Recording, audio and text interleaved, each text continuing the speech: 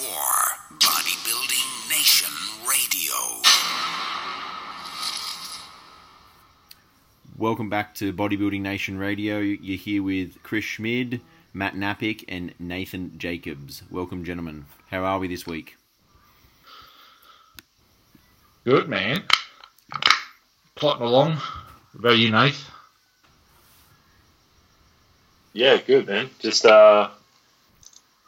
adapting to having a 4-day weekend, which was weird. And fucking up chicken for dinner. Yeah, basically. Good times. Good times. What are the drinks you're having? The poppers? They're called...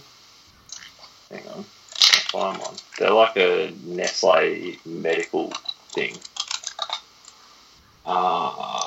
Give me a sec. Ensure? Is that them?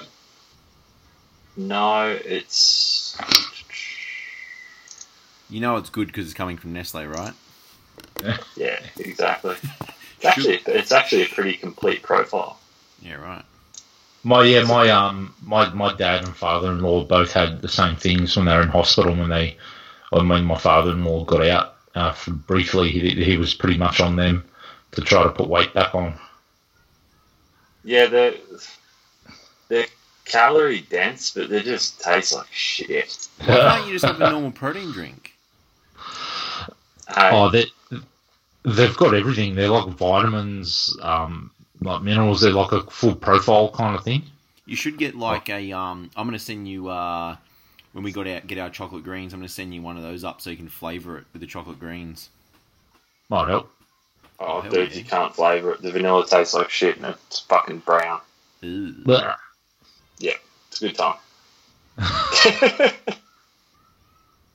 Jesus Christ! So how much? What are you weighing at the moment? 79.9. No, last time I jumped on the scales. 79 kilos. Fuck me dead. Yeah, but I haven't dropped anymore, which is the positive thing. Yeah, good. So I was 105 down to 92. I was 92 when I went to hospital, or 96. Sorry, I came out of hospital at 87, and then I dropped down to 79. Yeah. Wow. Hell, is it easy to move around now? Being that light? I've never been overly agile, but my joints don't hurt. My lower back doesn't hurt, so that's positive. That's I'm trying to get a positive out of this. Yeah, I know. It's a bit hard when I was the guy that used to say, you're not a man if you're under 100 kilos. Yeah, that's true. Yeah. I have to say, but like when you lose a bit of weight, like when you lose size, you do feel better generally. Do you find that? Like you just like your whole joints and arms and just everything, like you feel a bit better. Yeah, I think if I wasn't having the issues I was having, I'd feel a lot better.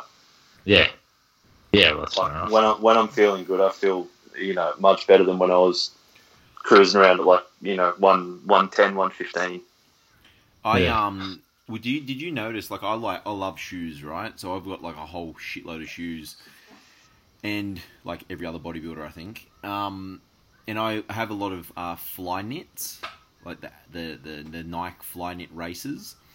And when I was, say, anywhere from 110, 112 kilos up to whatever it was, I got up to 128 kilos, I was crushing shoes. Like crushed properly. When I was 126, 128 kilos, I was crushing shoes. Like I constantly had to just wear different types of shoes because I was just flattening them. That's one thing. Yeah, man. It was just like no stability either. So I was just like rolling. My ankles were rolling around constantly. Yeah, but now that I'm lighter, I can wear all my shoes again. And then they're all comfortable, and I can walk without getting sore feet and knees and everything. So is that why fat people's feet are really wide? Yeah, they're flattening. Like they just end up getting like crushed and spread out. Yep. Like, they always look like fucking their legs look like there's all huge fat people. Their legs look like fucking like the clown made them at the fucking fair. Yeah, that's what I'm saying. Fred Flintstone feet. Yeah. Terrible. Squashing them out. Are you a shoe collector, Nathan? I'm not a shoe collector, but like I live in basketball shoes, so I haven't really noticed too much of a difference. But Yeah, I mean, any given opportunity, I'll wear basketball shoes. Like, someone needs to be either dead or getting married for me to wear fucking... See, that's the same thing as me. I wear basketball shorts, shirt, and anything like basketball-ish I'll wear because it's just comfortable shit. Yeah. Yeah, man, I live in basketball shorts. The joys of working from home. I just wake up, pull on a pair of Jordans, and I'm good to go. Do you have a preference in like Jordans or Nike Elite or anything, or just Jordans? Depends, because you can get the Elite Jordan ones as well. See, I like Elites because they're longer. I like the fancy ones. I like the Pro Combat ones. Yeah, right. What the fuck are you talking about? Well, just different. Just like do you know how we wear the really really long basketball shorts, Matt? Oh yeah. Yeah, they're just like Jordans are like a certain. Well, Jordans are all a different length, but these Elite Nike Elite basketball shorts, they're always fucking super long. I love them. They're like really long. You like them too. Isn't Jordan like Nike? Yeah, Jordan is Nike. Nike, yeah. Yeah, but you know what I mean? They got like different styles, I guess. Okay. Yeah. I'm wearing H&M shorts now. They're really comfy. H&M. Yeah, Jackie got them for me. Yeah, Jackie. Way to go, Jack. Yeah. I buy my own clothes. Yeah, nah. Oh, either do I. Fuck. The only I live in Bodybuilding Nation and Jordans. That's it. Pretty much.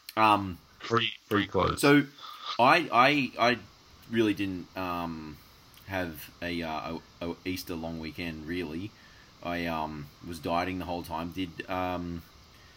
Nathan, did you eat chocolate at all? Yeah, I did. You did? I wouldn't advise it. Oh, really? It fucked you up? Yeah, evidently, I think I've developed an intolerance to lactose, which isn't really surprising. No, it doesn't surprise me at all, man. At all. Same as fructose. So I get the feeling when it's all said and done, I'm going to be one of those people that's like, I can't have lactose, I can't have gluten, and like I'm literally turning into the thing I most despise. I don't think we can be friends anymore, Nathan. Oh man, I don't think I can be friends with me anymore, to be honest. Oh, isn't that supposed to be when you're bodybuilding and you're friends with bodybuilders? If you're not big, I'm not friends with you.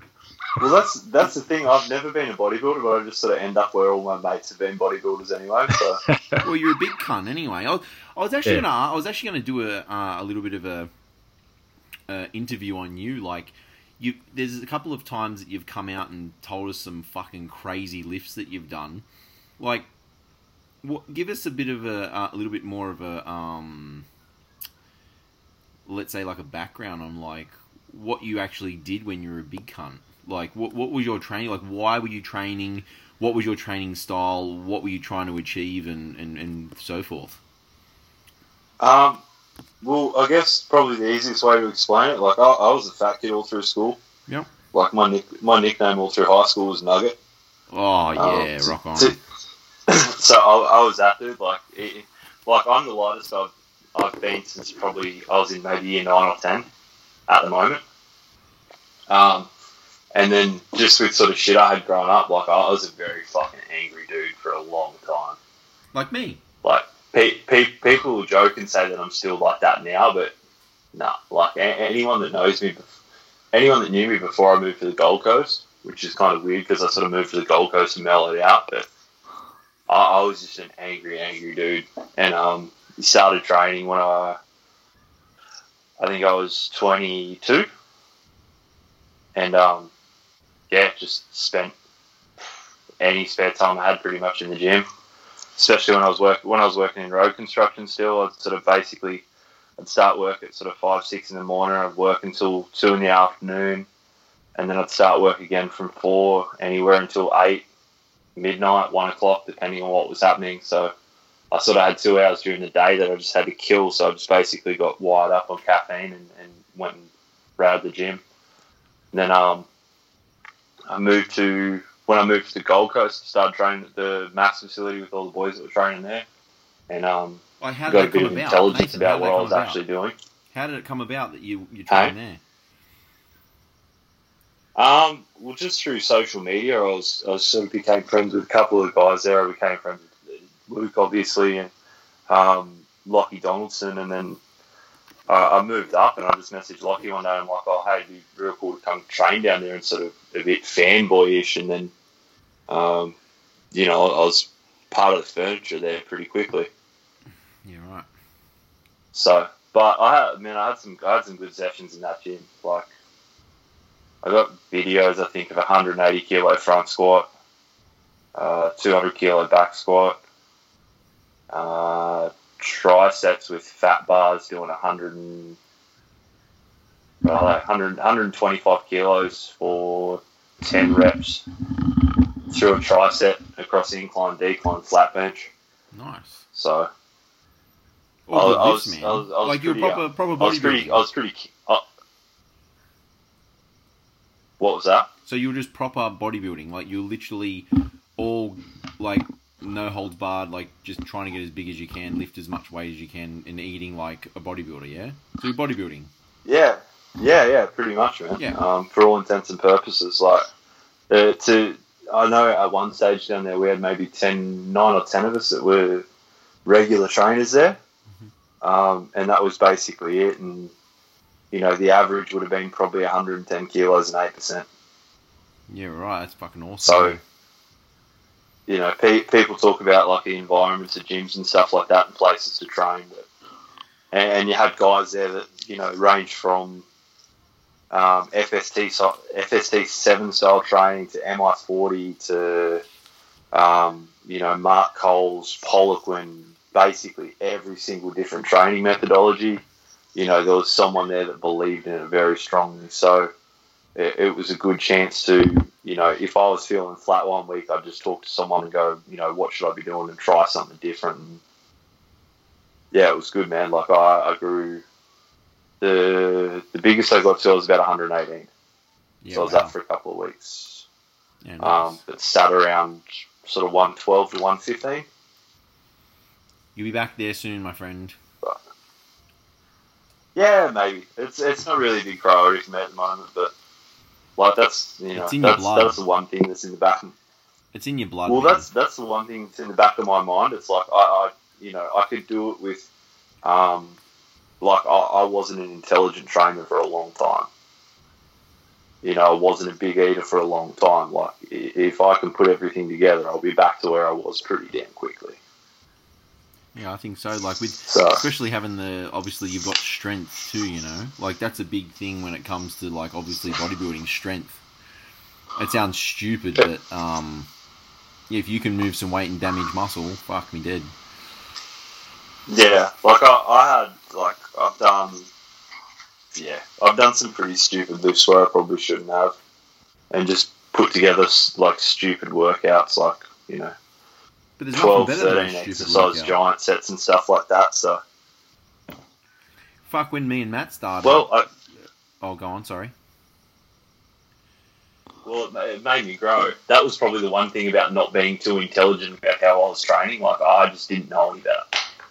So, yeah. I just worked my way up. Like the front squat one. Like when I started doing front squats because I got shitty shoulder mobility. Mm-hmm. And can't back squat properly. So someone's like, why don't you front squat? And I was like, oh, okay, cool. And I think the first time I ever front squatted, I front squatted 160. Yeah. And I was just like, yep, cool, this is natural. I just kept going, and then people were sort of looking at me and they're like, that's a fucking big front squat. I was like, oh, okay. The only problem with front squats for me, I just choke myself out constantly. Well, that was the thing. I've always had really big oversized delts, so I could just lift my arms up and it would just sit in the nice crease of my delts. Yeah, that's not happening with me. me and Matt used to do like, how long were our sessions on legs, Matt? Like back in the day, training at Riley's and stuff. Yeah, back at Riley's, I think between 2 and 4 hours. Yeah, we'd fucking spend in there. And it was mainly just man. We done some sessions down there. Like there was an arm session that Lockie Donaldson put us through, and there was me, Lockie, Dylan Cruikshank, Phil Doomlow, who, if people don't know, he's a Gold Coast freak that He's a guy that rolls around 120 kilos and will show up to a show at some stage. What's his name destroy again? a novice lineup. What's his name again? Phil Dumlo. Oh, Phil? I think I've seen him. Yeah. Crazy, massive dude, eh? Yeah. So we had, Lockie, Crookie, me, Phil, Ty Lucas, Will Barter, Benny White. Like there was no one under 105 kilos, I don't think, and we done a 2.5 hour arm session. Like, man, the amount of photos I've got on my old phone of people throwing up in the garden there was just atrocious. I've only I'm not a big I won't push myself to throw. I don't think throwing up's really that great, but I don't think me and Matt ever threw up, did we, Matt? No, I don't think so. Maybe the closest I came was with Luke Wood, yeah, when he'd train us, and then I vomited in my mouth benching, trying to beat my 3-plate record. That's the only time I've actually had something come up, and I've thrown up benching, of all things. The only time I've thrown up is doing legs, but the thing is, I ate 2 double cheeseburgers about 10 minutes before I went to train legs. Yeah, and it's kind of understandable. Yeah, there was kind of there was just sitting in my throat the whole time. Yeah, I think if you go, I don't think you can finish training properly after you vomited. I think if you go to that point, I think you back off and let it settle, then keep going hard. I think that's like a tipping point in vomiting. It's it's debilitating. The only time I've spewed it wasn't, and I think there's a difference between spewing food up and I trained one day without eating, and done legs, didn't need a pre-workout meal, and just got put on the leg press with Dane Hutchinson, who was a coach down there, who's just sadistic, and was just would just drop a plate off, and he's like, all right, give me 10, and then I'd get 10 reps out, and he'd start counting. And my CNS just shut down one day. My legs just dropped and stopped working, and I literally just rolled off the thing and just spewed and just laid in my own spew, and I couldn't do anything about it. I've had plenty of guys spew training with me. Nate Christos spewed with me training at Broadway. Pussy. And a bloke spewed with me training at Penrith, Lance. I used to do INBA. This was years ago, and he thought he was all right, and he got in his car, then chunned it all over himself in his car, all over his steering wheel and all over his lap and everything. And that was at least. Renee's made her cousin spew training arms. Yeah, that's gold. A male, a male. That's impressive. Yeah. Yeah, freak. Renee can throw down. Yeah, fuck. And Matt, and that was off an Easter question, by the way. So, Matt, how did you go yesterday? Because I know you did damage. Yeah, fuck. I ate that much chocolate. It was ridiculous. Well, Jackie went down to Canberra. She drove down with fucking half the family. Her cousin plays for Canberra, the Canberra Raiders. So they all went down for the long weekend to watch them play the Warriors. And so it was just me and Till having a bachelor party. So I was bored. So I thought, I'll go see what Easter eggs I got left at Coles. So. Oh, so you actually went and bought them? I went and bought them, man, because I didn't have anything. I thought you got given them. Oh, that's even worse, Matt. Go. Yeah, bought heaps of shit. Oh, fuck. Well, I had a cream egg for the first time in my life. So we tried. I had my nieces over on Thursday, and I wanted to try a Cadbury cream egg. So the guy at the fucking IGA at Knightsbridge near Castle Hill didn't put it in the bag, so I didn't get to have it. But my sister brought me a couple over afterwards, so I got to try a cream egg, and they're fucking awesome. I don't know where they've been my whole life. Yeah, I'd rather the caramel ones.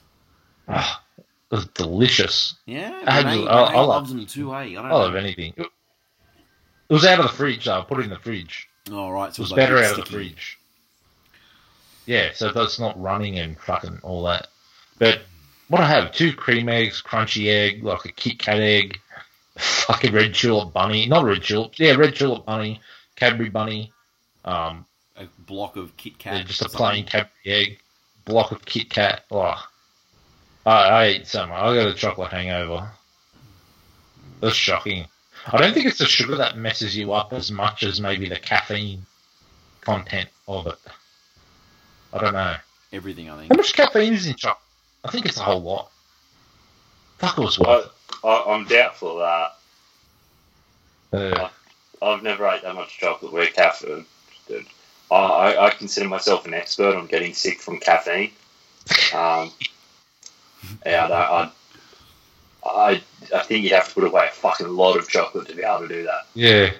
It was maybe the sodium in it. I don't know. It was like hangover symptoms. You know what I mean? Like today, this morning.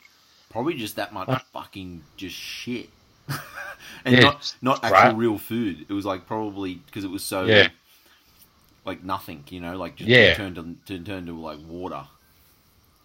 No real substance. And I haven't trained properly. I think it's in 3 weeks now.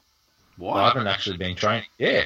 I've just been busy, just taking a break. Like I thought, well, why flog the horse when I'm not going to have enough time to, be able to train properly for one, and two, that shoulder injury and the forearm is just catching up with me. So I thought, I'll have a break, just let everything rest for a little while, and then probably in about 2 weeks after all the shows and everything are over and it quietens down a little bit, I'll start again.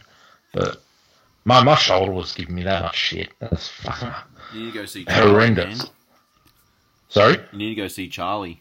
Yeah. Well, that's what I'm going to wait till probably like the last, probably this week sometime. I'll try to get in with him and get him to release my delt because it's he did some work on it before, and it's like my lateral head of my right delt is like bound up to the front, so it's like kind of like it's not moving properly for its like range of motion when I do pressing movements. Yeah, right. And do you know what that's from? It's been playing up ever since we did that stupid fucking who could do the most reps on 50 kilo dumbbells that Aaron Pilates started. I'm fine. Yeah, well, mine's been playing up ever since. And then and forearm business, man. The forearm's been just giving me hell. So, well, I'll just back off and have some time off training. But I think the whole not eating consistently and all that probably didn't help either with the amount of chocolate I consumed yesterday. So yeah, that would have made you feel. It's kind of like on the day of comp, not eating good food with all the shit food makes you absolutely feel like shit. Yeah, that'd be it. That man, fuck. But yeah, a little bit of bodybuilding news. Akim Williams. I didn't even know he was actually even doing the New York Pro, but he's I thought he was just trying to get big, but he's just posted a picture this week posing in Beta Budai's office, and he looks. I don't think I've ever seen him this good on stage. Yeah, he looks fucking enormous, man. He looks fucking enormous. Like the pecs, like he's doing a front lat spread, and the pecs are just everything is full. Like everything, the back, it looks like he's holding balloons underneath his arms, and his pecs are full from the front. Like the arms are stupid, the legs, everything. If you blur your eyes, it's kind of like Ronnie Coleman with slightly smaller legs. I'm really dubious of that photo though. I'm very skeptical of that photo. Why is that? Open it up. Have a look at his left side lat. So the right side as you're looking at it. Yeah, that's what I'm saying. It looks like a balloon. Yeah, there's no way. Oh, the cunt is big, man. He's a big unit. Oh, I'll get it and I'll zoom in. Wait a minute. See, what are you saying? It's warped? Yeah. Let's have a look. Nah. His left side or his right side? Okay, hang on 1 second. His left. Okay, 1 second. I'm going to send you a back shot of him just standing in the gym in a singlet. I can't see any real warping, man. Like, look at that, Nathan. I'm skeptical of any Instagram photos that come out of Kuwait. Yeah, I know. check out the it looks like he's done something to his back though. You reckon, Matt? Oh, Nathan? I reckon he's got a waist trainer on in that photo. That one of his back. What do you mean done something? What, jab something in there? Or yeah, fucking... man. Look at the look at the terries, and actually the lat. Like it's literally. Well, there's no lat. I mean, per se, like it's just all terries, and the lats go down to the bottom, man. There's not much thickness down the bottom. Nathan reckens he might have a waist trainer on. I reckon 100% he does. They all use them over there. Yeah, that's a definite possibility because it's just unnaturally up and down on the waist. Yeah. Like, you know what I mean? Like the lats and things connect down right near the hip. Like, you know, there should be something coming out there, but there's nothing. It's just up and down and then freaky as fuck. Waist trainers are like synthol, man. Everywhere else uses them except for in Australia, you get ridiculed for it. Yeah. I use waist trainer. And you get ridiculed for it. If you don't, you will now. Waist trainers are for girls. I use a waist trainer, man. Fuck, they're awesome. But it's kind of like a back support, and I get messaged all the time, like in after the gym where I get them from. People love them. I use it for training as well. They're the same as a belt. I love hearing people say that a belt will weaken your core. If you know how to use it properly, it should actually strengthen your core. Yeah, I use a belt like a waist trainer is the same because you're tensing against it. Yeah, exactly. Well, I try to teach people like to pull off the belt, if you know what I mean. So pull back off the belt, so you're always keeping your midsection tight. Does that make sense? Yeah, it's like you teach yourself to contract, like away from that wall, so it strengthens your muscles. Yeah, like, exactly. Yep. You get a tiny waist. Yeah, you get ridiculed for your tiny waist. Yeah. Who me? Oh yeah, I know. Yeah. Photoshopping apparently. Yeah. Yeah, photoshopping. Being on the end of a lens. Yeah. By a dude with the most fucking disgusting waist I've ever seen. Yep. Let's keep it civilized. Not everybody's heard of fisheye lenses. Yeah. What else has been happening in the bodybuilding world? Not much at all, I don't think. Quiet, man. There's not. When's the next pro show? I think it is it is the New York Pro, and then there's what was the Arnold that's coming up? The Brazil. The lineup with that was looking pretty average, like really average. Arnold Classic Brazil. That's. Yeah. It's sort of got to the point of saturation with it. No, I think it's it's Juan Morel, Johnny Jackson, Guy Sistanino, Earl Abrams, Michael Lockett, Lucas Osladell, Thomas Caspar, and Derek Upshaw. That's it. 8 guys. I don't know what what's the prize money like? It's bigger than the other shows. Yeah, for sure. It'll be like 25 grand, won't it, for the first 25 grand, or I mean, they don't want to go to Brazil. Is that it, or like what's the go? I just don't think. I don't think like it's the Arnold Australia and the Arnold Ohio are the only ones these guys seem to take seriously. Like, they're the only ones that get treated like an Arnold. Yeah. The rest of them are just... Like, the Europe's kind of like a backup after the Olympia. And then, you know, it's just like the old European tour. Then, yeah, like Brazil, the lineups have gotten progressively weaker. The last year wasn't too strong either, was it? Nah, man. They're not that great, eh? Like... Like is it spread too thin, or like is it oversaturated? Like I think Nathan it's said, oversaturated. There's too many of them. like I mean, what I think the point of like what Arnold's trying to do gets lost a lot of the time with some of these places as well. Like he's just trying to promote like health and fitness and participation in all sports. Like it's a really positive thing. But I don't know, like but our focus is big on the bodybuilding, but we're not getting the top name bodybuilders coming to these shows. Well, not even top name. At least a couple more than 8. Yeah, more than 8 guys. Like, where's the Ben Pukowski and where's Akim Williams? Like, why didn't Brendan Curry keep on going? Like, where are all these guys, man? Yeah, and there's money to be made. Like, there's prize money. I don't know. Like, I mean, some of these like up and comer guys, like that humongous freak who turned up to the what do you call it? Arnold Australia, Jeff Beckham. I mean, he could have very easily rolled around to this, got a bit tighter, and freaked everyone out. But yeah, exactly. Like, where are these guys? Like, what are they doing? Like, I'm a freaking amateur, and I've been dieting longer than these guys.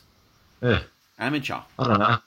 Like, and not one, and they can't even diet fucking a couple more weeks. I mean, yeah, is it the dieting? Is it the actual going to Brazil thing? Or is it the travel? Or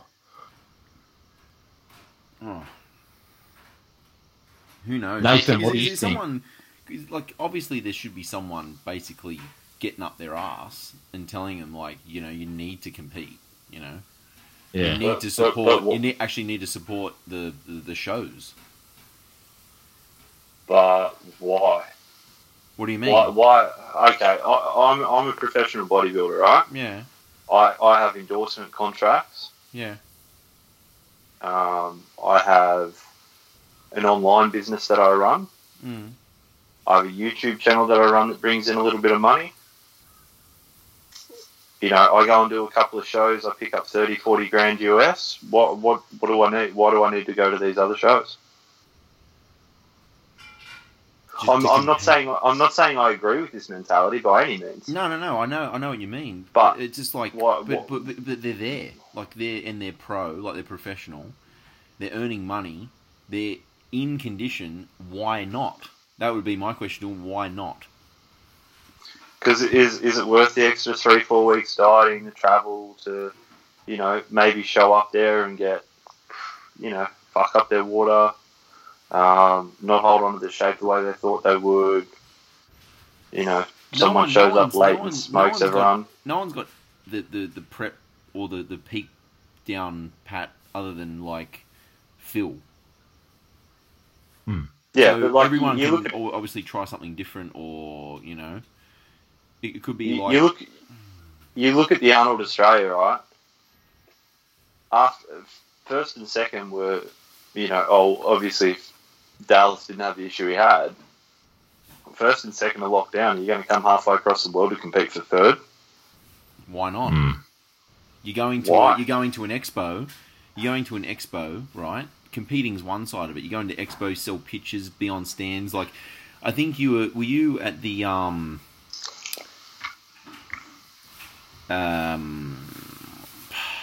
it was Dexter Jackson. I think he was. I know he's Dexter Jackson, but people were paying him for him to sit on their stand. Like, obviously they could arrange something if they were smart about it. Like, I'm coming over, a meal place, like a meal, like a food place could, like, pay him to sit on their stand or use their stuff, or I don't know. Yeah, try to get something out of it.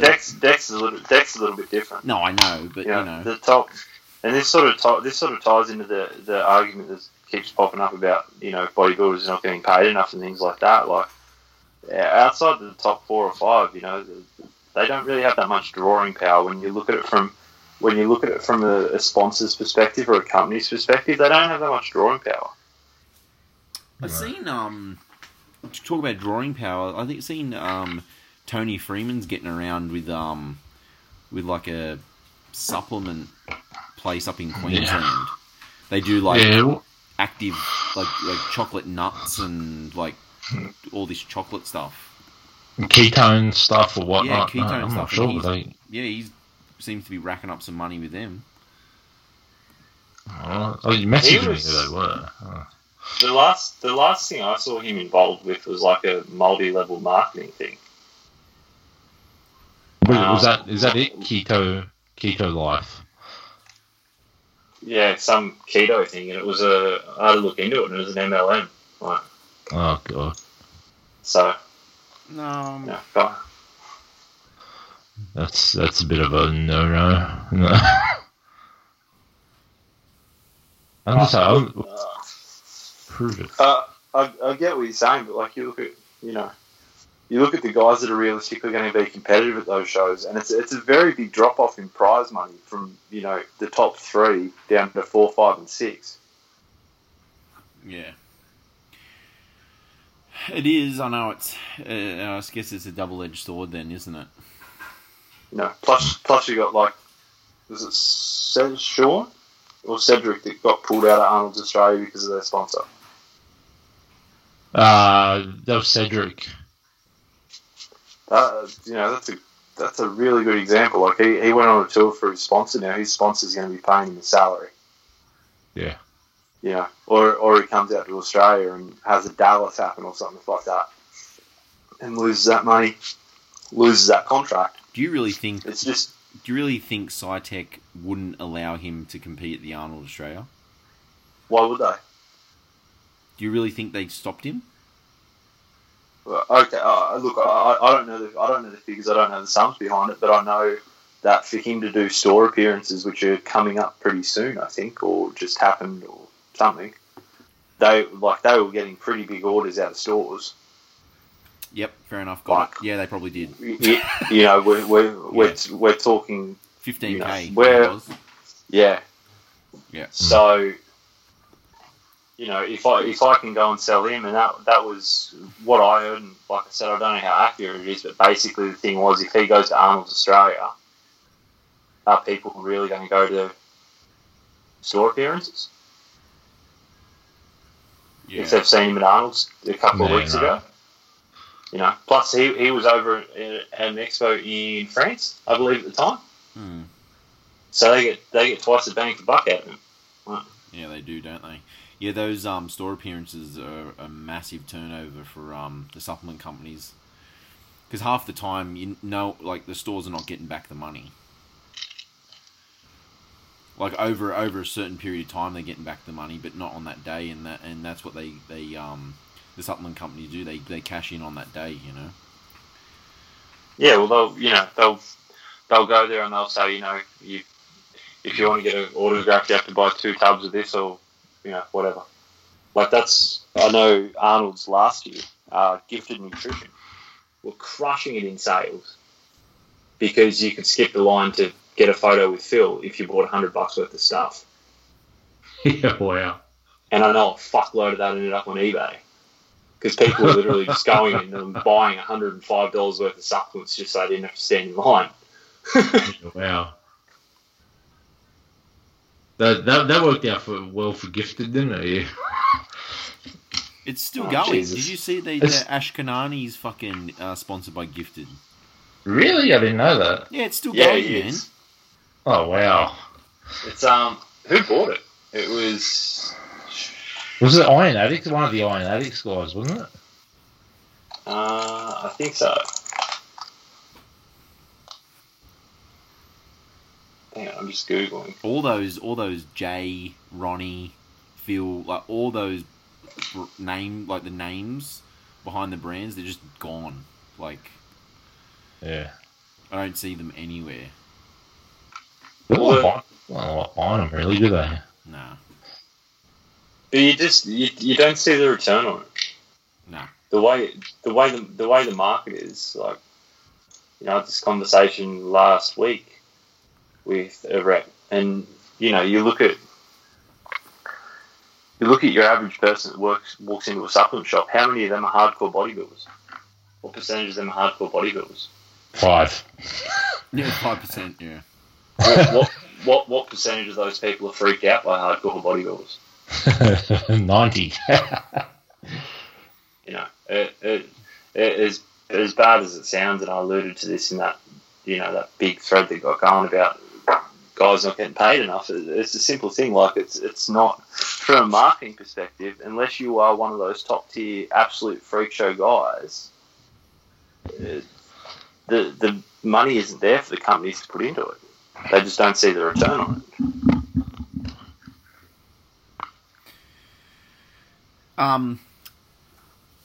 That just something popped in my head. Like, why? What do you reckon's going on with Josh Lenardowitz? Why he doesn't have a big contract?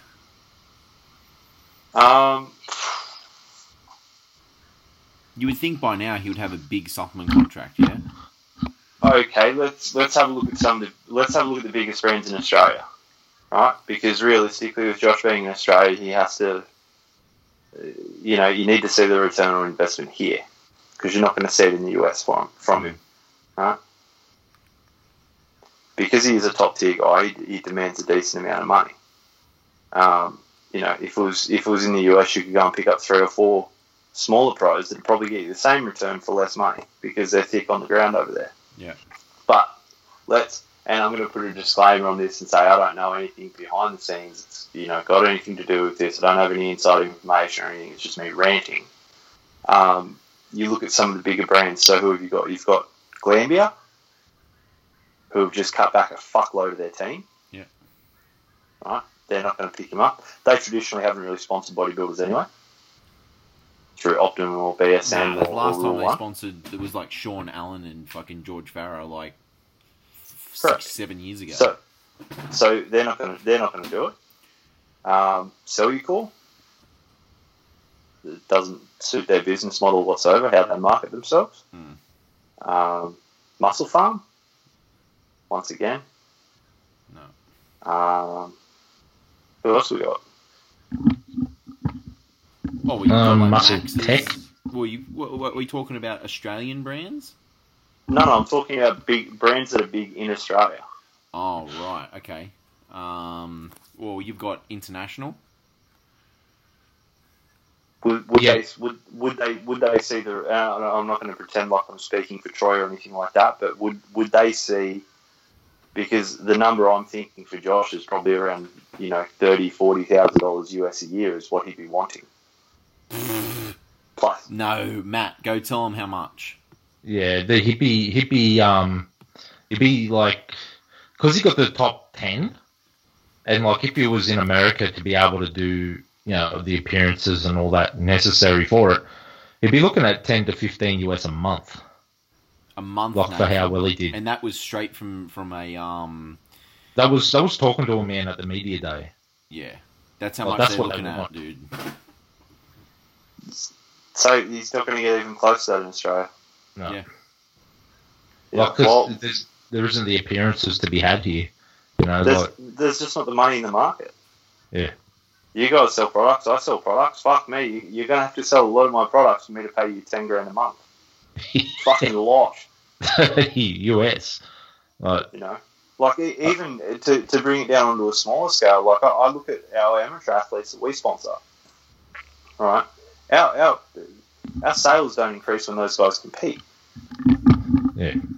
You know, like if the one thing that I don't think bodybuilders either don't want to understand or just don't get is a simple fact that from a business perspective, it makes no sense to employ somebody who spends, say, 20 weeks of their year fucking miserable, starving, and generally not able to use most of the supplements because they're getting pulled out through prep.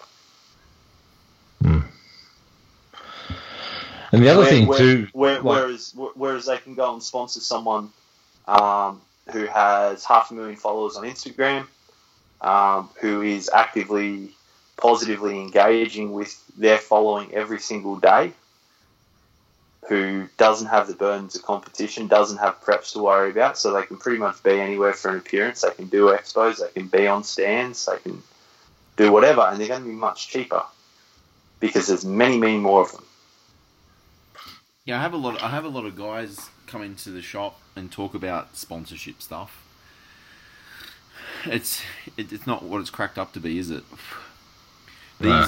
These Instagram guys, that they work, don't they? Like, if you're looking at like Zach Smith and stuff like that, they're fucking flying around everywhere, constantly doing shit, aren't they?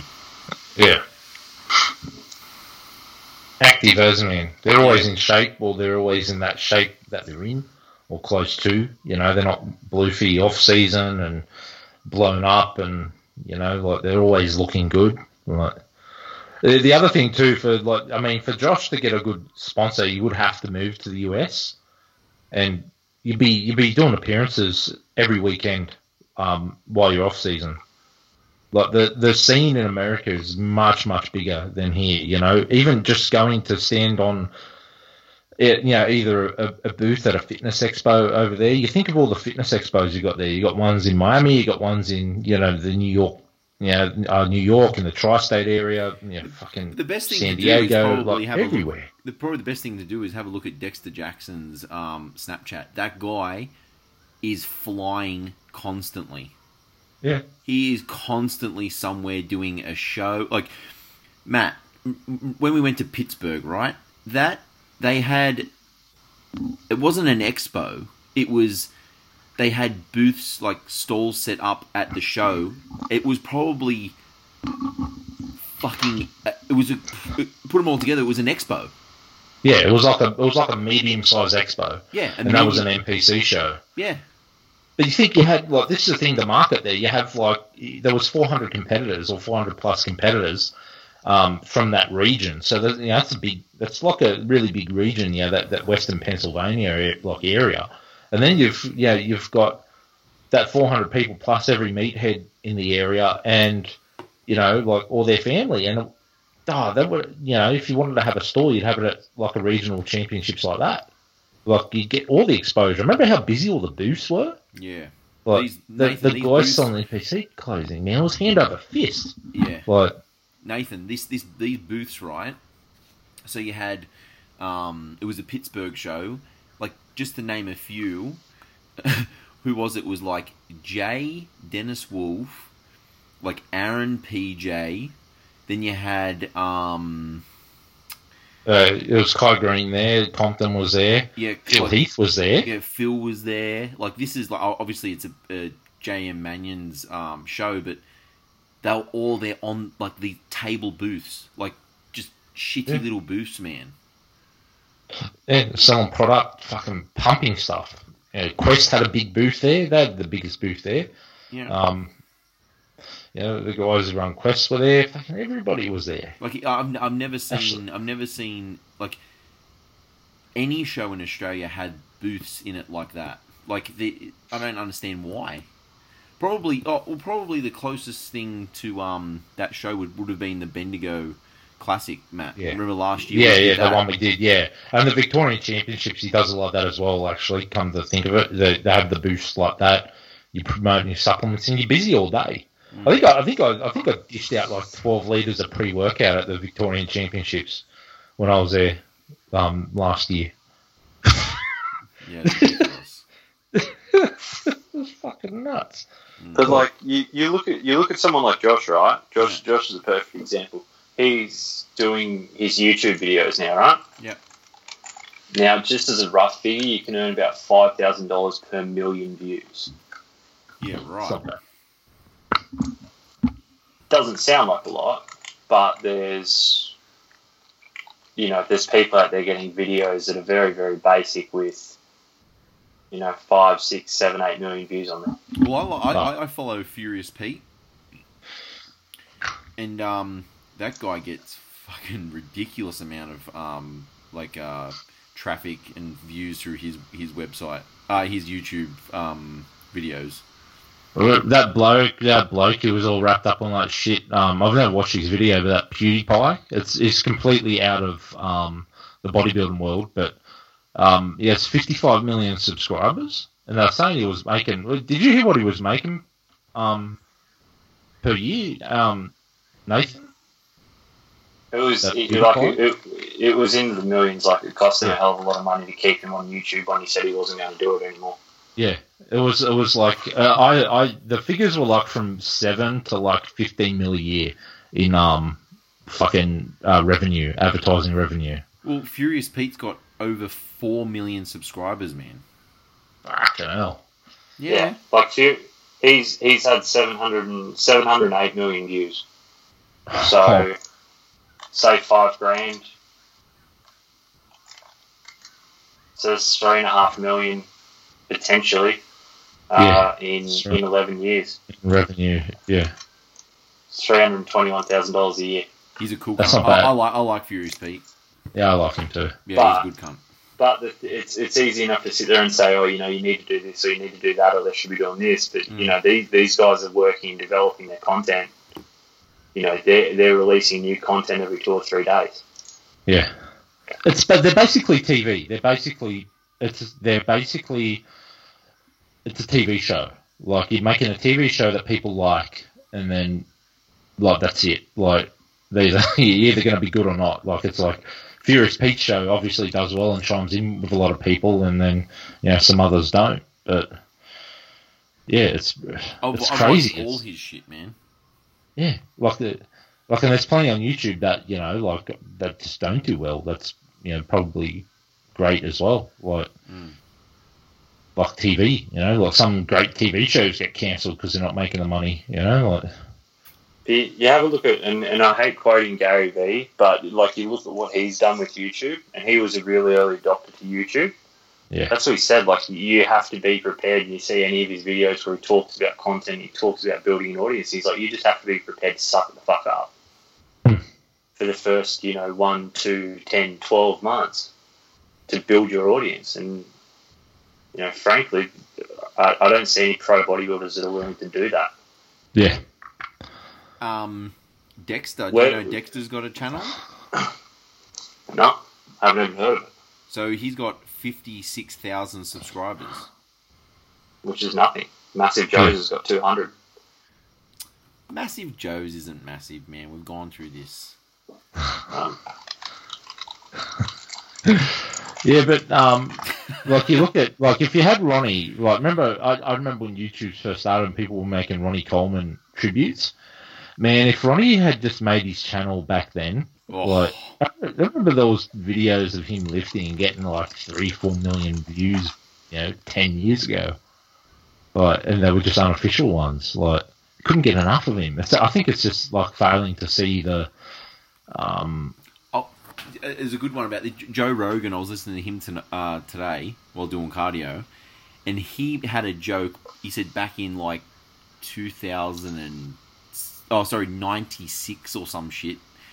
About had a joke about text messages. Yeah. He goes, I thought it was a fad, writing a text message and sending it, and then I had to read. He goes, he had this big joke about it, and he goes, now I look back on it how fucking dumb I was. Yeah. But I mean, really, how text messaging. How dumb are text messages though? How much gets misconstrued through fucking text? A whole hell of a lot. A whole hell of a lot. We evolved, we invented the telephone to get over the mail, and then we've gone back to mailing. Yeah. Even though it's instant, there's so much just gets fucking easy, misread and this. You look at podcasts as well, and when. It's one thing to have an Instagram following and a Facebook following, which a lot of these guys have. It's another thing to have YouTube and podcasts and Periscope and Facebook Live content and all this other shit to get to people. Because when you come to me and say, I want to be sponsored, I want this amount of money, I look at you and go, well, how am I going to get that back? Do you know how many... I go onto your Facebook page, it's got 30,000 likes, but it's only getting 2 or 3 likes a photo because you don't know what the fuck you're doing with it. Well, that's pretty much a write-off for me. I don't care about your 30,000 fans because none of them are saying what you're saying. Do you know how many companies have contacted me to sponsor this show? Yeah, I wouldn't be surprised, man. Fucking ridiculous. And we won't do it. Not for sale. Sorry. Not for sale. But no, I said this is a show we do for free. We enjoy doing it, and I won't put a price on it. And then we're free to talk about whatever we want. Yeah. Yeah, that's the thing, man. The last thing you want is to, and I don't know who these companies are because we just haven't had that conversation, but, you don't want to be sitting there biting your tongue thinking, oh, am I going to offend someone or am I going to piss someone off? Yeah. Yeah, we won't do it. Don't worry. We're not No. In fact, we're our own companies anyway. Yeah, I know. It's much more fun this way. Oh, You don't way have to more suck fun. up anyone's ass. I mean, yeah, you don't even hear us plugging Exceed Nutrition every fucking episode. No. It's purely for fun. I actually did a Platinum Labs giveaway today on the Facebook page on the group too. I've got to get Yeah, what was that again? So we've just brought out 5-alpha laxogen, Yeah. 5-alpha hydroxylaxogen, which is I'm going to do a video on it, so I won't go too in depth on it. It's a sapiosteroid. It's basically a naturally occurring legal version of something that basically mimics Anavar. Oh. Right. So we've been using it for 3 years in anabolic triad, and we've just brought it out as an essentials product as well. Powder? Yes, powder. Nice. Nice. Um, So it's a so natural. it- So it mimics it. So it's natural. Yeah. yeah, Yeah. Right. That's pretty but cool. it's one of the few that actually has research behind it as a test booster. Yeah. Nice. So I use Does it. it taste like shit? I don't know, man. I just mix it with amino grow. I'm sweet. Oh, so well, there you go. So it doesn't really have a flavour. No, man. It's a 1 gram serving size. The 20 it's a 1 gram scoop. The 25 meg serving sizes. You need fuck all of it. Yeah, man. Sweet. So you're giving those away. So anyone listening to this, just jump on and look at Nathan's post. He's giving something away for free. You lucky Yeah. motherfuckers. Well, man, every time test boosters come up, laxogen gets mentioned because it's the only one that you can actually see research on. Yeah. Even though it is limited, that it does work. And then as soon as laxogen gets mentioned, I get tagged in it because we use it in anabolic triad, and then I have to explain it without trying to sound like I'm making a sales pitch. Yeah, that's what people got to remember. Like, when people ask about and I've had a lot of people message me about the baby making protocol. Okay, Yeah. when I say to use Procreate, I am not saying that to sell it to you. I am saying it because I used it in an oral version given to me by a compound chemist, and we recreated it into a topical. It works. I'm putting it in there not to sell it to you. I'm putting it in there because that's the part of the protocol. Just to get that point across. I don't care. You can go get the same ingredients, get a compound chemist to make it, but you need to have those certain compounds if you want to do the baby making protocol that I've sent out. Done. I've got one in a second about anabolic triad. Just give me a second. Just pouring a drink. Just to mention that Procreate is the topical is no longer. It is kaput. It is coming out in the US in capsulated form.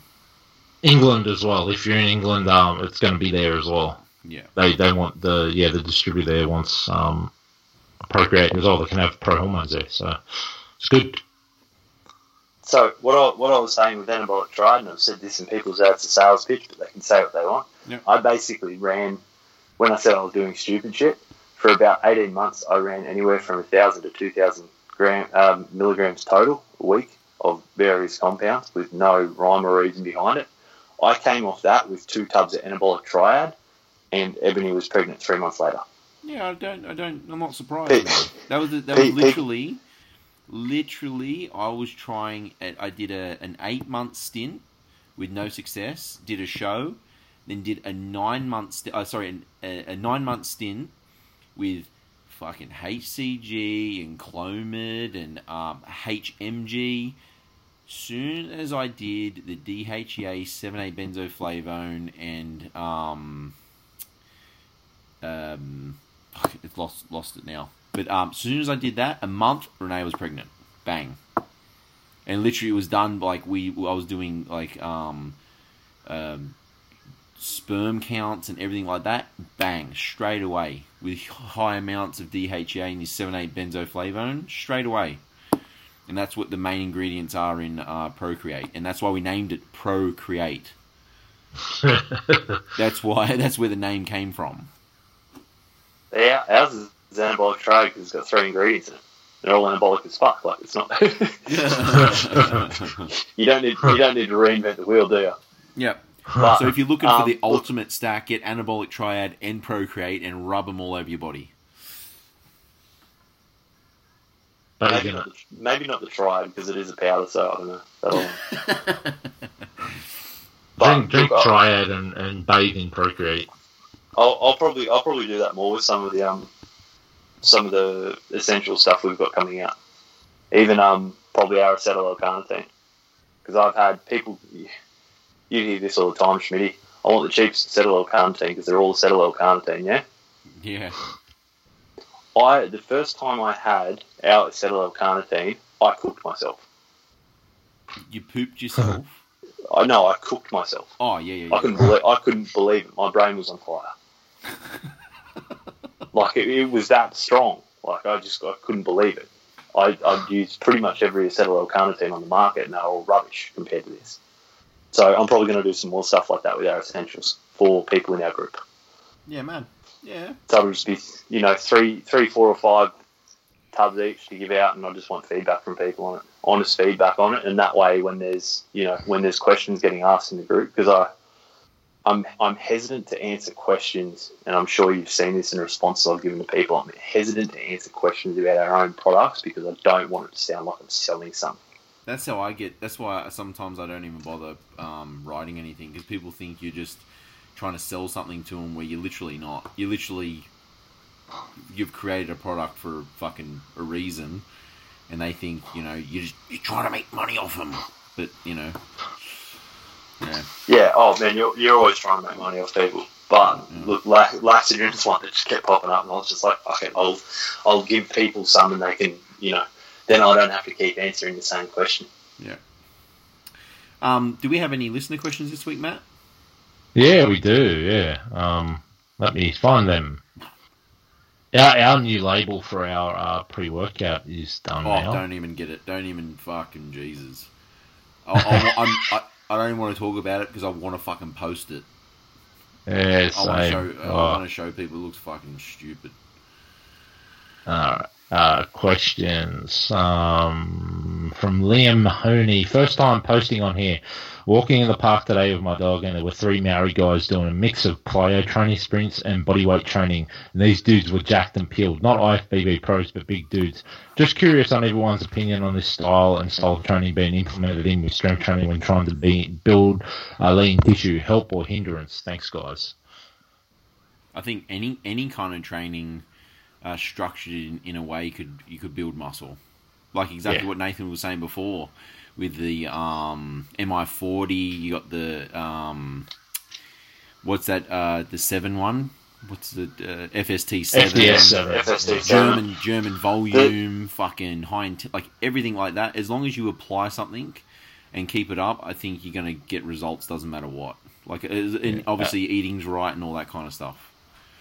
And look, by the sounds of things, these guys were probably training for football or fighting or something like that. Like I don't think they were just purely training for size. Like, they're probably freaks. Like, more than likely freaks. The thing with training, though, and people get so wrapped up in their own little methodology because people hate being proven wrong. Yep. The simple thing is, if you want to do calisthenics, which is basically what that is, or body resistance training, you can put on size on that. Yeah, for sure. If you're progressively overloading your muscles, they will grow. They'll be forced to adapt. Like your muscle, you look at chins, for example. Chins are a great mass builder for your back. They're not complicated. They're not hard. Do fucking more of them, right? Your lats don't care that you're not using some fancy tempo or technique. All your lats know is they're failing and they need to get stronger. Your body's seeing a challenge and having to adapt to it. As long as you keep ramping that challenge up, your body's going to keep adapting to a certain point, obviously. And then when that stimulus is ineffective, change what you're doing to them. There's, I don't know where that guy's from, but, there's dudes down at Burleigh here that do calisthenics and do bar work, and they're fucking jacked. There's a bloke I know that does calisthenics. He's like a martial artist, and then he's only 75 or 80 kilos. He's very muscular, like a small dude. And then he posts a video of him deadlifting 200 kilos for 6 reps stop and go at 75 kilos. And he just does heaps of calisthenics and all that. It's a fucking freak. Yeah. So yeah, so you can do lots of stuff. Question from Matt Tunick. How do you keep healthy during winter for southern states? Vitamins, extra sleep, certain foods or injections? I have no way to answer that, man.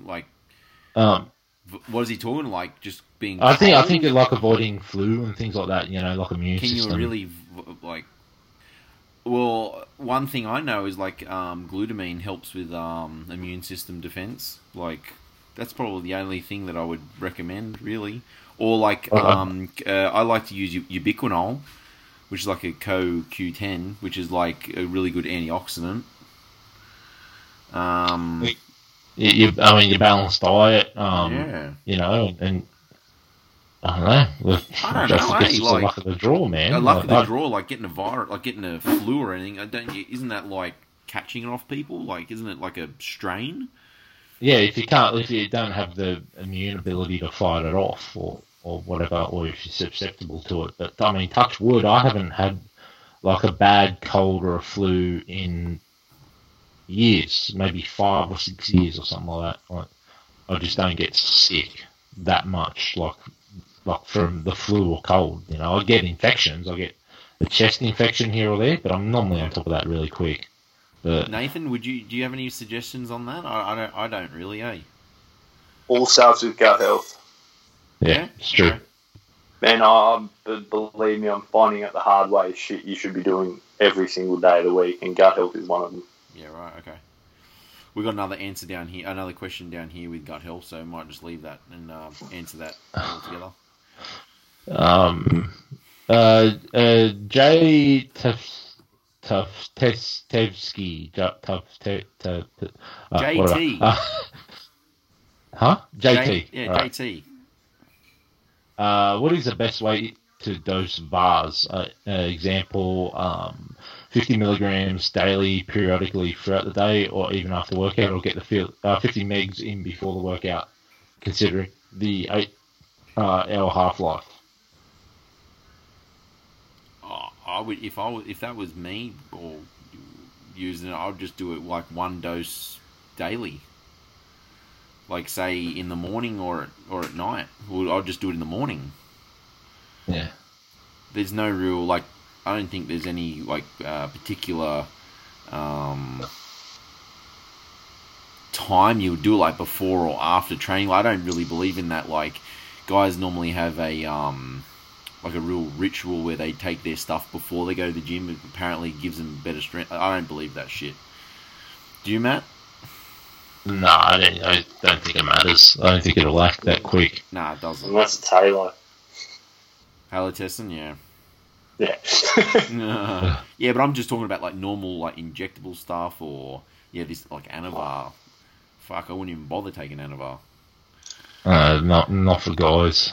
No, what's the point? Not for men. That's more what I was wondering anyway. Yeah, exactly. I don't know why. Yeah. But look, it's kind of one of those things. It's not eating out of plastic containers. Is there potential for you to improve? Yes. Is it a significant improvement? No. No. Don't worry about it. Like, you're probably going to do more damage with the cortisol from stressing about whether you've timed your Anavar properly. Minutia. I call it like little minutia stuff. Yeah. It's like it's like worrying about how much protein's in your fucking oats. See, I don't do that shit. You know. Leveling off protein scoops, bro. Just stick it in the tub, throw it in the bottle, go. Yeah. Right. Yeah. I don't think, and I can't imagine there'd be any studies out there. If there is, someone will wear me, but the difference would be very insignificant. Especially with something like Anavar, you don't want to be the guy that gets caught half an hour before his training session sitting in the gym car park with Anavar. Don't be that guy. Just imagine. You know, or the guy that feels that it's necessary to do their shots in the fucking bathroom of the gym. Matt, there's a story behind it. We used to have this guy in Penrith. He did it twice in 2 separate gyms. He would go to the toilet, like make sure everyone knew like he was going to the toilet, go in there, and then walk out with blood running out of his shoulder. Remember, Matt? Yeah, I know. That was fucking... He's done it all the time, and like literally walk close to you so you could see it, like, you know, and like to show you that he's done it. Yeah, Martin had done it well if you had blood pissing out. Yeah, I know. Yeah. Oh man. No, I'll tell you something after the show as well. I'll message it to you. It's a bit too much to say on the radio, but the whole gobbledygooking and micromanaging, you know, something that's, you know, just so, managing something that you have not the greatest amount of control of once it's in you. That, I don't know, I don't see the point. Especially if we're talking about tablets. To go back to it, how's your gut health? At what rate is your body breaking down and absorbing it?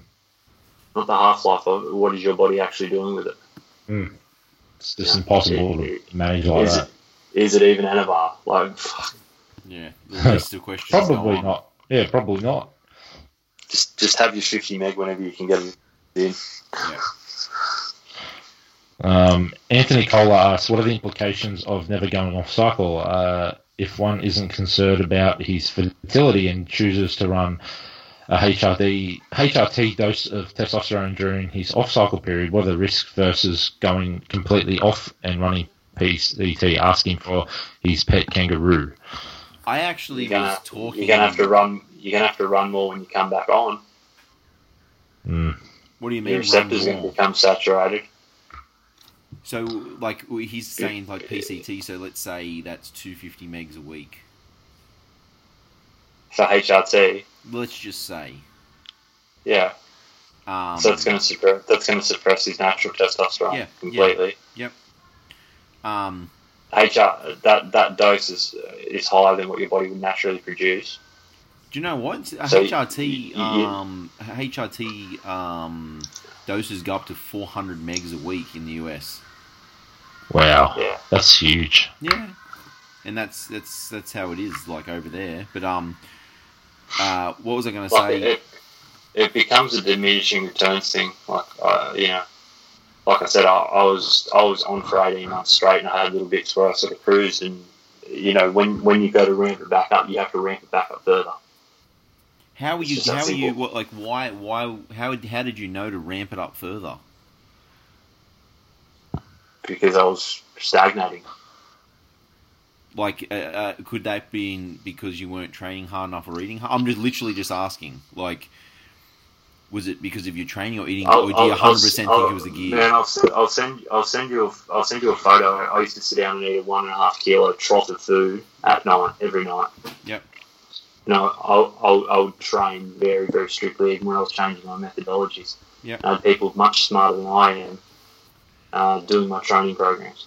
Yeah. And you just think it was the not enough gear? Yeah. Okay. You take another step up, and all of a sudden you're recovering how you used to again. Right. Okay. You're getting stronger. You're doing all those things. So it gets to a point where your receptors just can't take anymore. It's like a bucket. If you're filling up a bucket with a hose, it's going to get full pretty quickly. if you leave the bucket under the tap and it's dripping, it's still going to fill up. You know, obviously the time frames there are completely off compared to running gear and running, you know, HRT doses and stuff like that. But the same principle applies to it. It gets to a point where your receptors don't have enough time to clear themselves, basically. Let's just say that my kangaroo will never be going off again after the shit that I've been through. That's just I'm asking because I want to. I'll probably come up against that in a couple of months' time. I'll probably keep everyone updated on that because I've always had my kangaroo come off. You know, do a PCT and stuff like that, and obviously PCT is different to baby maker protocol. It is. Yeah, I want to see what happens. Running lower doses and then ramping them back up. So that's the thing too. What's his idea of lasting cruise? That's what I'm saying. I'm going off 250 megs a week. I know people, like I didn't go below 500 meg. I know people that wouldn't go below 500 but would go up to 4 grams a week. Whoa, Jesus Christ. Of various compounds. So, you know, it becomes very, I don't think there's a correct answer for it. But I don't think blasting and cruising is sustainable long term. Anthony Cole, if your friend wants to message me, he can message me. And we can have a discussion. If someone wants to out-science me on that and explain it a bit better, that's fine. But like my opinion of it would be like I wouldn't go back and repeat that 18 months again. Yeah, well, I wouldn't repeat what I had to do again. That's why I'm never getting my kangaroo to come off. Next question from James Webb, Sleep Formula Review, Refuge versus OptiDreams. Thoughts, experiences, and how often you use them, how often you should use them. This is a perfect example. They're both my children. I'm not going to weigh in on. Refuge is probably the best one I've used, hands down, and it's probably, it is the best selling. And has been the best selling and is the best selling sleep formula that we've got in the shop for sure. And when I run out, people get very angry. Of course they do. It's addictive. A good night's sleep is addictive. I've got my mum and dad use it. Renee's mum and dad uses it. I reckon all my clients use it. Anyone that walks in that says they take Valium or anything to get to sleep, I said, throw that shit out. This is better. That's my answer. It is better. I'll have to give you some, Matt. OptiDreams is still. I actually find myself now using OptiDreams instead of Refuge, because it's not. Well, one, if I knock myself out and I can't wake up during the night if I'm needed to, I'd probably not wake up again.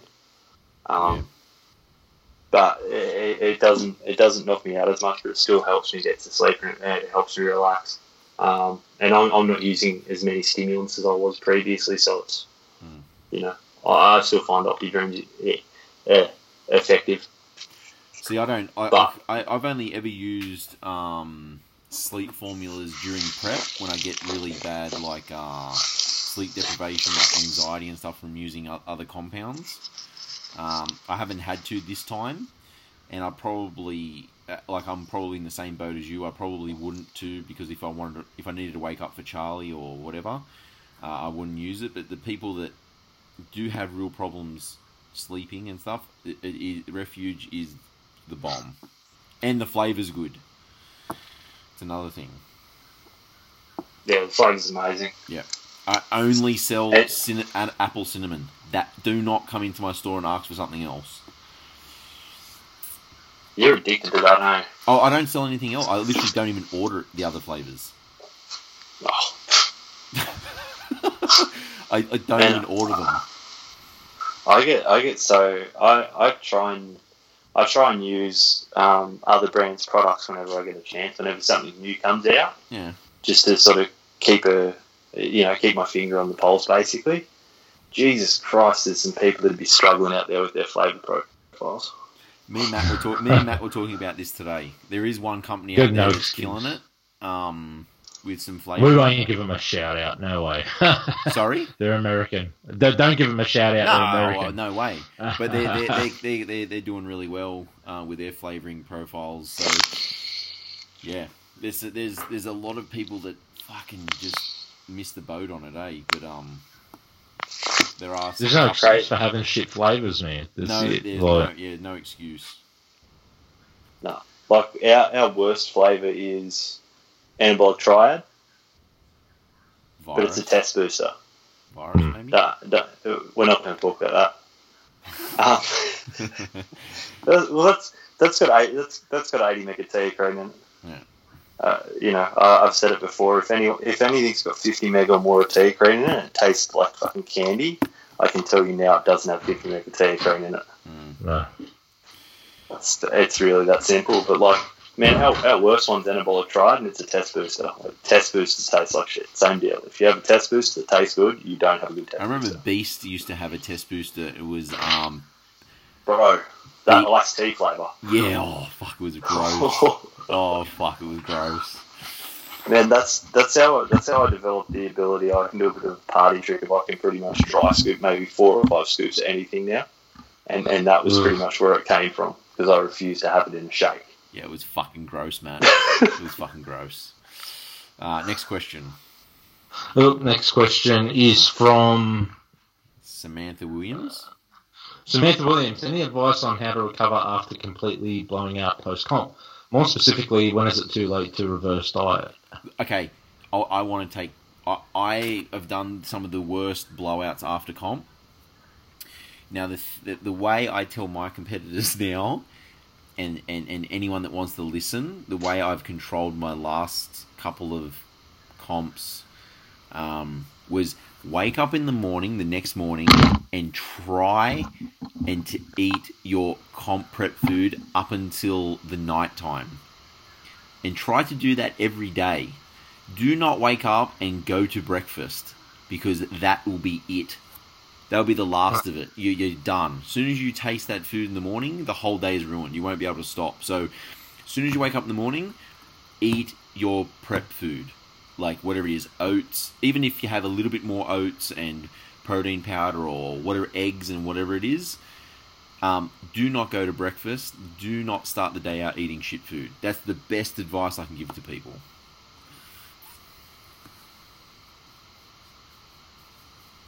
And is it too late? Is it too late to start? No, That's because what she's asking. No. She probably thinks it's too late to start because she's packed on a bit of water. But as soon as you start to eat clean again, look, you don't have to eat nothing. You can go back to protein, fats, carbs. That's no problem. It's going to take a couple of days for the water to come off, or I would suggest go do some kind of sauna to pull the water off.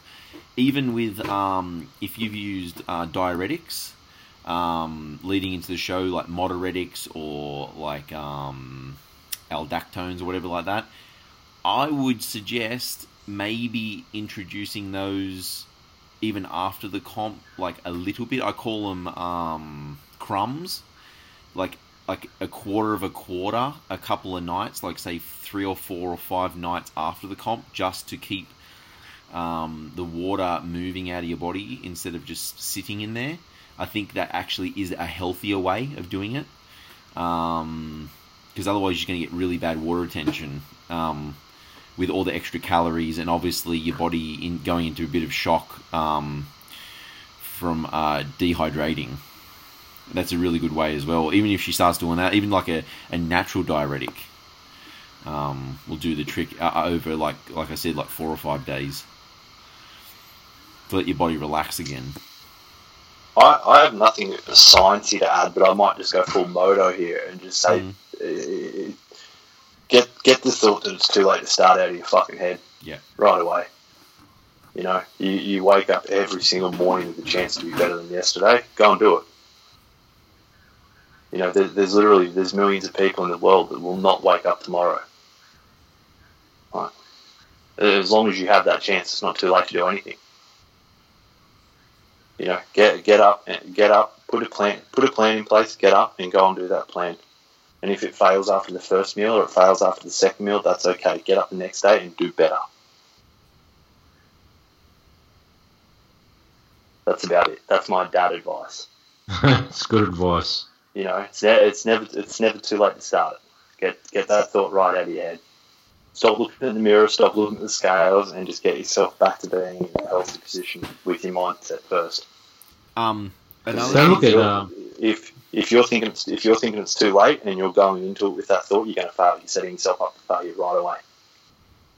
And like, you don't have to think of it like cardio doesn't have to be on a treadmill either. Cardio doesn't have to be walking outside. I say to some of my guys, say leading into shows, like when they're doing their carb up for the show, I've got like I say to them, go to the shops, park at one end of the shopping centre, like walk to the other end, grab like coffee, or you know what I mean, like do something to keep active. Like go shopping.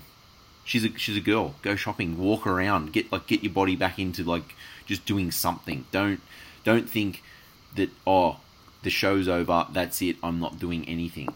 A lot of people do that. They like to cut the cardio. They cut everything. They just sit down. They just do nothing. That's like your body's just going to react to that.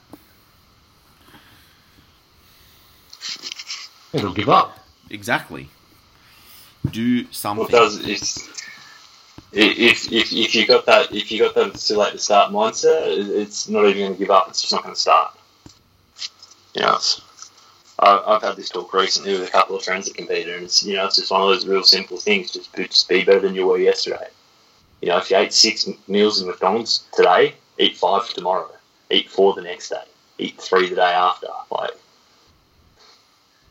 the thing, and I see this a lot, and it seems to be more prevalent with females than males, is they expect to get back to a healthy body shape and be able to eat, normal meals right away. And they seem to forget that it took them, 12, 14, 16, 20 weeks to get to where they are. Yeah, exactly. You can't rush that process to come back out of it. And the same thing, if you overshoot and you're holding water and you're eating all this shit food, same thing, you need to apply that same mindset to it. It's not going to happen overnight. But it will happen. Yeah, exactly. Like it's not a pass or fail thing every day. It's just a simple be better. I like it, Nathan. I like it. Very good. Motivation is something I do now well as a dad. Next question is from Christian Cadwell. Sponsored by Bodybuilding Nation, by the way. Sponsored by Bodybuilding Nation. Probably the real winner of the under 100s at the Arnold. What is the best probiotic on the market and why? Gut health is my number one priority for growing this year. Fuck. This is going to be... This can be long-winded, this one. What do I do for... Do you know what I do? I start off... Like with gut health, I started to approach this a little bit better, probably this year as well. First, start off with, and Matt talked about this a while back. Start off with chewing your food properly, and actually breaking down the food before it gets into your stomach, so you don't overload your system. How I do this is I use mints, a lot of mint stuff, and I break up my meals. So with solid meals, I break up with protein shakes to actually take a load off the stomach, because there's such a high... You have to put through such a high amount of volume into the stomach, obviously trying to gain size. So I like to break up the food with protein shakes. So solid meal, protein shake, solid meal. Even to start off the day, I like to use like eggs and then have a shake after that. Like it's very light on the stomach. That's probably the number one thing that I've had that's helped me as well. I like to use now digestive enzymes. I like to use apple cider vinegar for like keep down the pH level. I use a probiotic. I've just literally went to the chemist. I don't even know which one it is. But the number one thing is the food, like the consistency of food that you're putting into your stomach. Matt? Nathan? Yeah, I think a lot of it comes down to like what gets put in, like not like Chris said, not overload, not with hunks of food, unbroken down food. The first port of call for digestion is chewing, and the enzymes and all that getting mixed and mashed into the food in your mouth. There's sauerkraut, but not just the normal sauerkraut. It's bacterial fermented sauerkraut. Mm-hmm. Is the one that's really rich in the what are the strains of bacteria again? Acidophilus, bifidus, and something or other. Lactobacillus or something like that. I can't remember. Yeah, that's it. Lactobacillus. Yeah, lactobacillus, and then you got kefir is the is it the liquid? No, it's cultured like yogurt. Yeah, cultured yogurt. Not and sugar-free yogurt too, because that sugary yogurt kind of kills bacteria. But they say to avoid sweeteners and all that because they hurt your gut bacteria. But I don't know how easy it would be to give up Pepsi Max and things like that. What else is good for the gut? Make sure you're drinking enough water. Really basic. That's true. Yeah. Well, fibre, mate. Well, fibre too, like a good like a insoluble and soluble fibre, so you're actually feeding the bacteria as well. So obviously eating your vegetables, eating your vegetables and your greens, and having a green supplement. The list is endless. Like, I reckon everyone fails at that, and even Ronnie used to talk about that. People fail at chewing their fucking food. Yeah, they really do. They really fail at chewing their food. So, Christian, if you're eating chicken breast, maybe switch to minced chicken breast. Start doing some minces instead of doing whole food that you actually have to chew, so it's already broken down. Maybe just try that, see how that goes with everything you're doing already with all your sauerkraut and stuff like that. If you've got gut issues, glutamine is a really good supplement for leaky gut type symptoms. But it depends where you're at. Like saying what's good for gut health is very it's broad. It's a very very very open-ended question depending on what your gut's doing. But that's what I'm saying. Like, the easiest thing you can do is that first thing. Chewing your fucking food. How many of us are that, when we diet or whatever, you're that over food, you just chew and then you wash it down, or you're starving and you basically chew and swallow it because you're starving. It's but off season and prep is the same thing. You just want to get that food down, doesn't matter what. And that could. How can your body digest a big chunk of food? It's just going to sit there and kind of ferment, and that's where the farting and all that stuff comes from, And I've noticed, I was a big farter. Now I noticed that I switched to everything mince and chewing my food properly, and obviously doing that the breaking up meals with shakes and stuff like that. All that's gone away. Digestive enzymes are really good too. Yep.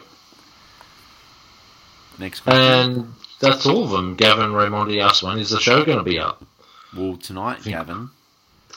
When you going to do another fucking article, Gavin? Yeah, Gavin. Where are all the questions for us? We're getting you a question. Where's the fucking articles? We should actually get Gavin on. I wouldn't mind actually getting Gavin on. Yeah. Do you know what the problem is with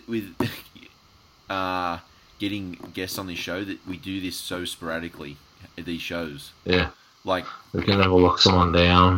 Nah. Well, I'm tied up until probably after. They'll probably have some time spare maybe next week, but I'm tied up pretty much until at least the 3rd of May. I couldn't tell you when I'd be available. Like, so Well, fucking hopefully. full on this time of year. Yeah, Too popular. too popular. Too popular. It's having the work and needing to do it.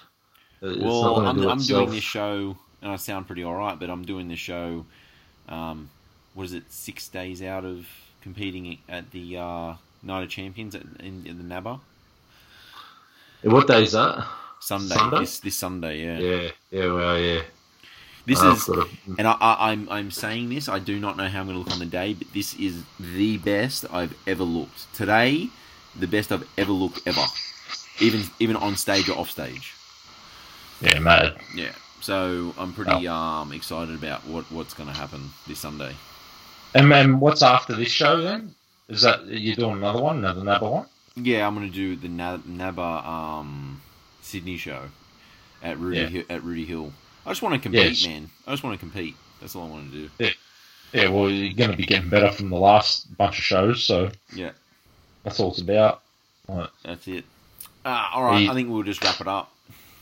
Yeah, cool. Nathan, got anything else to add? Don't think so. All right. Oh, well, anyone that's coming to Filex, come see me. I'll have a new stimulant-based pre-workout, and I'll get you fucked up on it. Oh yeah, we'll be on before then, won't we? Yeah, I know. Are you going to come out to Are you going to come out to my store? Yes, I am. Awesome. All right. Thank you very much, guys. We'll see you hopefully next week. All right. Catch up. Thank you for listening to Bodybuilding Nation Radio. Please visit www.bodybuildingnation.guru for your news, gossip, and apparel.